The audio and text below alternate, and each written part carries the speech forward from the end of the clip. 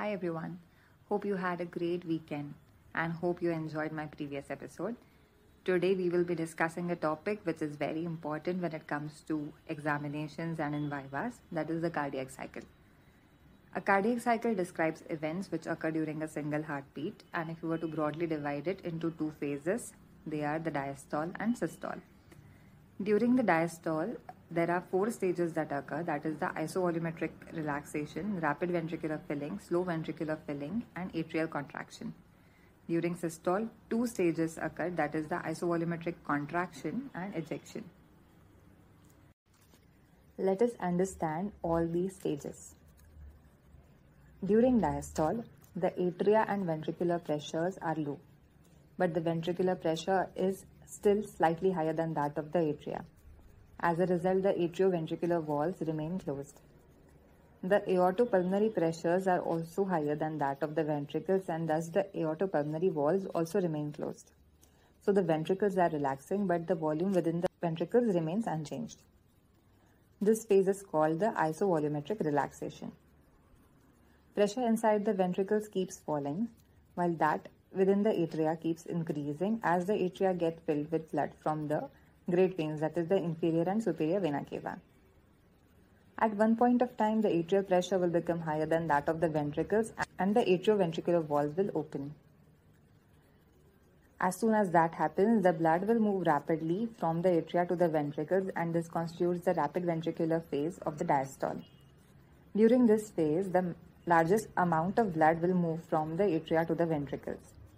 As the pressure starts equalizing across the atria and ventricles, the movement of blood across them slows down, and this is called the slow ventricular filling phase.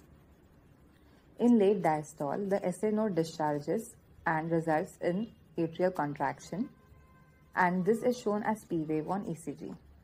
The atrial contraction is responsible for forcing remainder of the blood from the atria to the ventricles. At rest, atrial contraction contributes to about 1/5 of ventricular filling, as 80% has already passed into ventricles passively due to venous pressure. As the atria contract, a small pressure wave is seen in the superior and inferior vena cava called the A wave on the CVP trace. At the beginning of systole, ventricles contract. The ventricular pressure rises dramatically, hence the AV valves close, that is the atrioventricular valves close. This leads to the first heart sound. Onset of ventricular systole occurs at the same time as the R wave on ECG. As the ventricles are contracting, pressure in the ventricles is rising. Yet it is still lower than that of the aorta and the pulmonary artery. Thus the aortopulmonary valves still remain closed. So now the atrioventricular valves have closed and the aortopulmonary valves are yet to open. As a result, again the volume within the ventricles is remaining unchanged while the ventricles are contracting, and this is the stage of isovolumetric contraction. During this phase, the blood is forced against the closed AV valves, that is the atrioventricular valves. In this case, the tricuspid valve, which bulges into the right atrium, producing the C wave on JVP. Eventually, the pressure within the ventricles exceeds that in the aorta and pulmonary artery, which leads to the opening of the aortopulmonary valves. And the blood is ejected, which leads to our last phase, that is the phase of ejection of cardiac cycle. In a healthy patient, the aortic pressure during diastole is low, which is 80 millimeters of mercury, which increases to 120 millimeters of mercury during left ventricular ejection. Whereas the pulmonary artery pressure during diastole is of 8 millimeters of mercury, which increases to 25 during right ventricular ejection. During late systole, ventricles repolarize and begin to relax. This forms the T wave on ECG. As a result, the pressure in the ventricles slowly decreases and eventually becomes less than that in the aorta and pulmonary artery. Hence, the aortopulmonary valves will now close, which will produce a second heart sound. At this point, there is a slight increase in diastolic pressure, which is seen as a dicrotic notch. This sums up the cardiac cycle. Now, again, we will very briefly revise the cardiac cycle. The cardiac cycle describes the events that occur during a single heartbeat. It is broadly divided into the diastole and systole. During diastole, the ventricular pressure is still slightly higher than that of the atria, so the atrioventricular walls remain closed. The aortopulmonary walls are also closed, so there is no blood coming into the heart or moving out of it. The volume of the blood within the heart remains unchanged, and the ventricles are relaxing. So this is the phase of isovolumetric relaxation. As the ventricles relax further, the pressure goes down, and the atrial pressure is higher than that of the ventricle at one point when the atrioventricular walls will open. As soon as the walls open, there is a rapid movement of blood from the atria to the ventricle and constitutes the rapid ventricular filling phase. This phase contributes to the maximum ventricular filling. As the pressure across the atria and ventricle starts equalizing, the movement of blood across them starts slowing. This is the phase of slow ventricular filling. This is followed by that of the atrial contraction, which accounts for 1/5 of the ventricular filling at rest. Now begins systole. During systole, the pressure within the ventricle starts rising dramatically. As a result, it becomes at one point more than that of the pressure within the atria, and the atrioventricular walls close.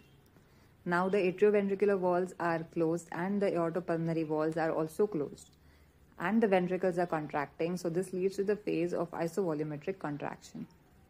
As the pressure within the ventricle keeps building, at one point it becomes more than that within the aorta and the pulmonary artery. At this point, the aortopulmonary walls will open, and this begins the last phase of systole, that is that of the ejection. I hope everyone has a clear understanding of the pressure and volume relationship in the ventricle.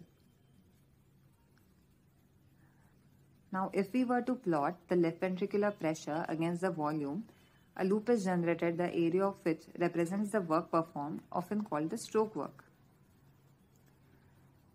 This left ventricular pressure volume curve has 4 segments: the isovolumetric contraction, ventricular ejection, isovolumetric relaxation, and diastolic ventricular filling. It would be easier for everyone to understand this if they have a diagram of this pressure volume loop in front of their eyes.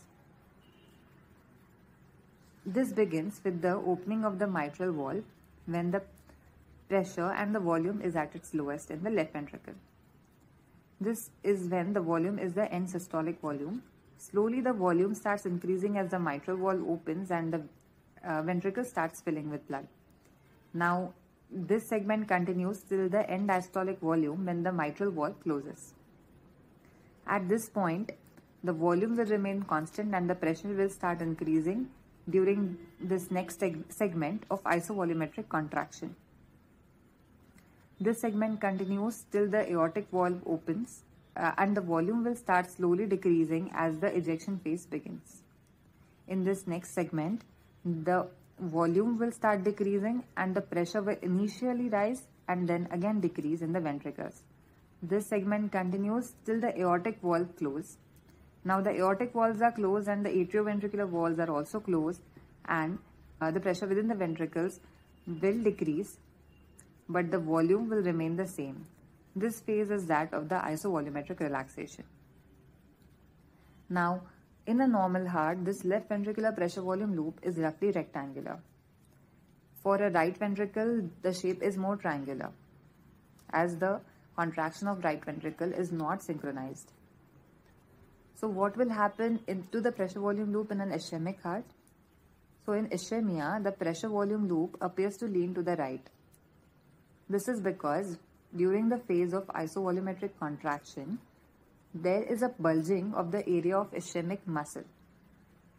This will not only increase the pressure but also the volume within the ventricles, and this makes the loop lean to the right. And what will happen to the pressure volume loop by an increase in the preload? Let us first define what preload is. In a heart, preload is defined as end diastolic volume, which is the volume that produces the initial stretch of myocardium prior to contraction. An increase in preload will increase the end diastolic volume, which will increase the end diastolic fiber length and thus will increase the velocity of muscle shortening for a given afterload and eject more blood from the ventricle. For a constant contractility and afterload, increasing the preload increases the stroke volume. This makes the pressure volume loop wider than normal. How does the afterload affect the pressure volume loop? Again, afterload is defined as the force that opposes the contraction of the cardiac muscle and ejection of blood from the ventricle. As the afterload is more, the ventricles are unable to completely eject the blood, so the end systolic volume will be more. Hence, there is a reduction in stroke volume. The end diastolic volume does not alter, thus the pressure volume loop becomes consequently taller and thinner. How is the pressure volume loop affected by contractility? Well, contractility is defined as the intrinsic ability of the cardiac muscle fibers to shorten independent of preload and afterload. Increasing the contractility also widens the pressure volume loop.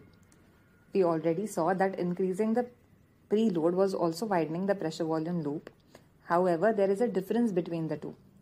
Increasing the preload increased the end diastolic volume, which shifted the end diastolic point towards the right and thus shifted the right border of the pressure volume loop towards the right and widened the loop. In case of increase in the contractility, it causes a decrease in the end systolic volume. Thus, the end systolic volume point shifts towards the left and the left border also subsequently shifts towards the left, which widens the pressure volume loop. Well, this is the end of the episode for today. I hope everyone had a clear understanding of the cardiac cycle and the pressure volume loop and enjoyed themselves. If you liked, please come back, subscribe and share. Thank you for listening to me.